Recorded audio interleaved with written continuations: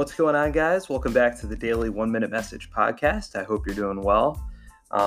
This is obviously just such a crazy time. I feel like I say that a lot, but I'm just like, one of the things that I found particularly difficult in the midst of COVID has been my schedule has been, and I know it's different for everybody, but my schedule has just been kind of blown up in some ways.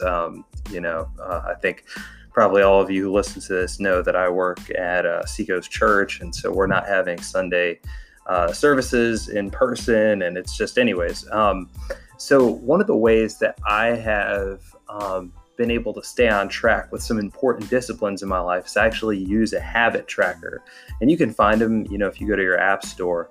But the helpful habits for me are just such a key part of growing in the spiritual life. Like for me, daily time in God's Word. Daily time in prayer. I actually have a prayer list, and my goal is to pray through that every day. I'm not perfect about it, but I have some key things in there that I want to pray for. And,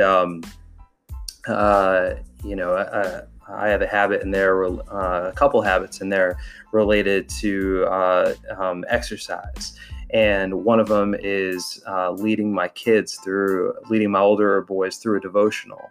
So, just putting things down and making sure, like stating your priorities and then making sure that your habits reflect your priorities. It's such a simple thing, but I think especially when maybe our options are limited in terms of the environments that we can be in and that kind of thing. I think it's so important for us to say, okay, these are the things that I want to make sure that regardless of whether I'm at home or where I'm at, that I'm going to be intentional about X, Y, and Z. So you could use a habit tracker. There's probably a lot of ways you can do it, but we live our lives, a significant percentage of our lives with, habitually, through habits.